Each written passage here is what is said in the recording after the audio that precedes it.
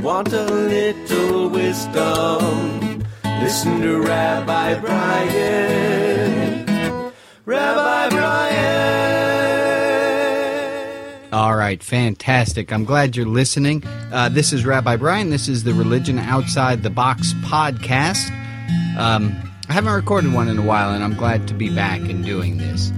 I want to tell you a story. I talked with a buddy of mine, Nagi, who's a Buddhist, and I said to him yesterday, I said, Nagi, I had the most Buddhist of experiences at Magic Camp. And if you don't know, I've been going to Magic Camp since 1979. And there's a documentary you can look on Netflix. I wasn't there that year, but Magic Camp. And it is as geeky and fantastic as you could ever imagine. It's a beautiful place. Well, this was my 31st year there, and I have a very good relationship with the director of the camp, and I always say to her, Terry, whatever you need me to do, I'll do that. And she asked me this year, she said, Brian, I have something I don't want you to do. I said, I don't care what it is, I'll do it.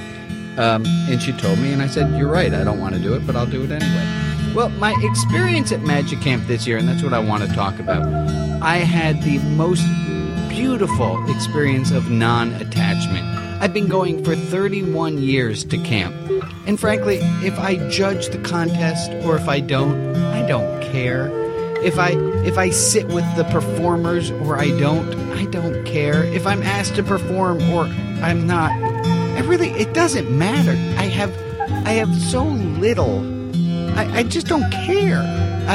It's not that I don't care. I've just done it so many times that I have this beautiful non-attachment to what happens at Magic Camp.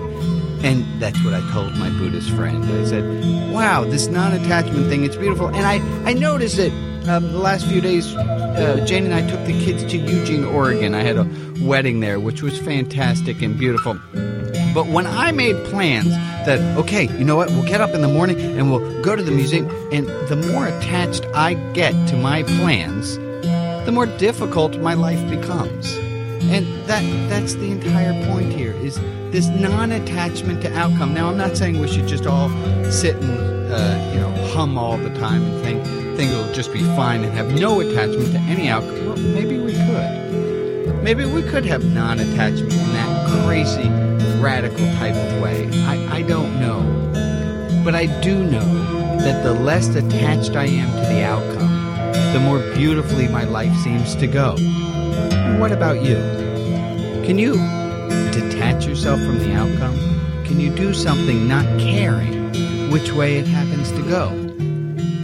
I know it's a wonderful goal of mine, and I hope it's one of yours as well. With love, I'm Rabbi Brian.